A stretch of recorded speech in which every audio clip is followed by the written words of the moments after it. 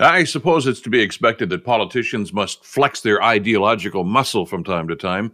So it was really no surprise that NDP leader Jagmeet Singh tabled a motion in the Commons that calls on MPs to express their disappointment in the Prime Minister for calling Ontario healthcare plan a form of innovation. Now, it's no secret that the NDP have been dead set against for profit healthcare delivery, so Mr. Singh is understandably upset that the Prime Minister didn't condemn Premier Ford's plan, which includes offloading some surgical procedures to private clinics. Now, the PM did say that any of those private clinic referrals must be compliant with the Canada Health Act. I don't know how comforting that is, because as always, the devil will be in the details. But it's a moot point anyway, because Mr. Singh's motion is not going anywhere.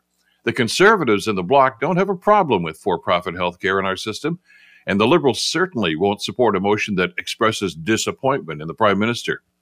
It's too bad, really, in a way, because Mr. Singh did raise some legitimate concerns, namely how much government money is going to be allocated to support private clinics, and will those clinics be poaching highly trained healthcare workers from publicly funded hospitals?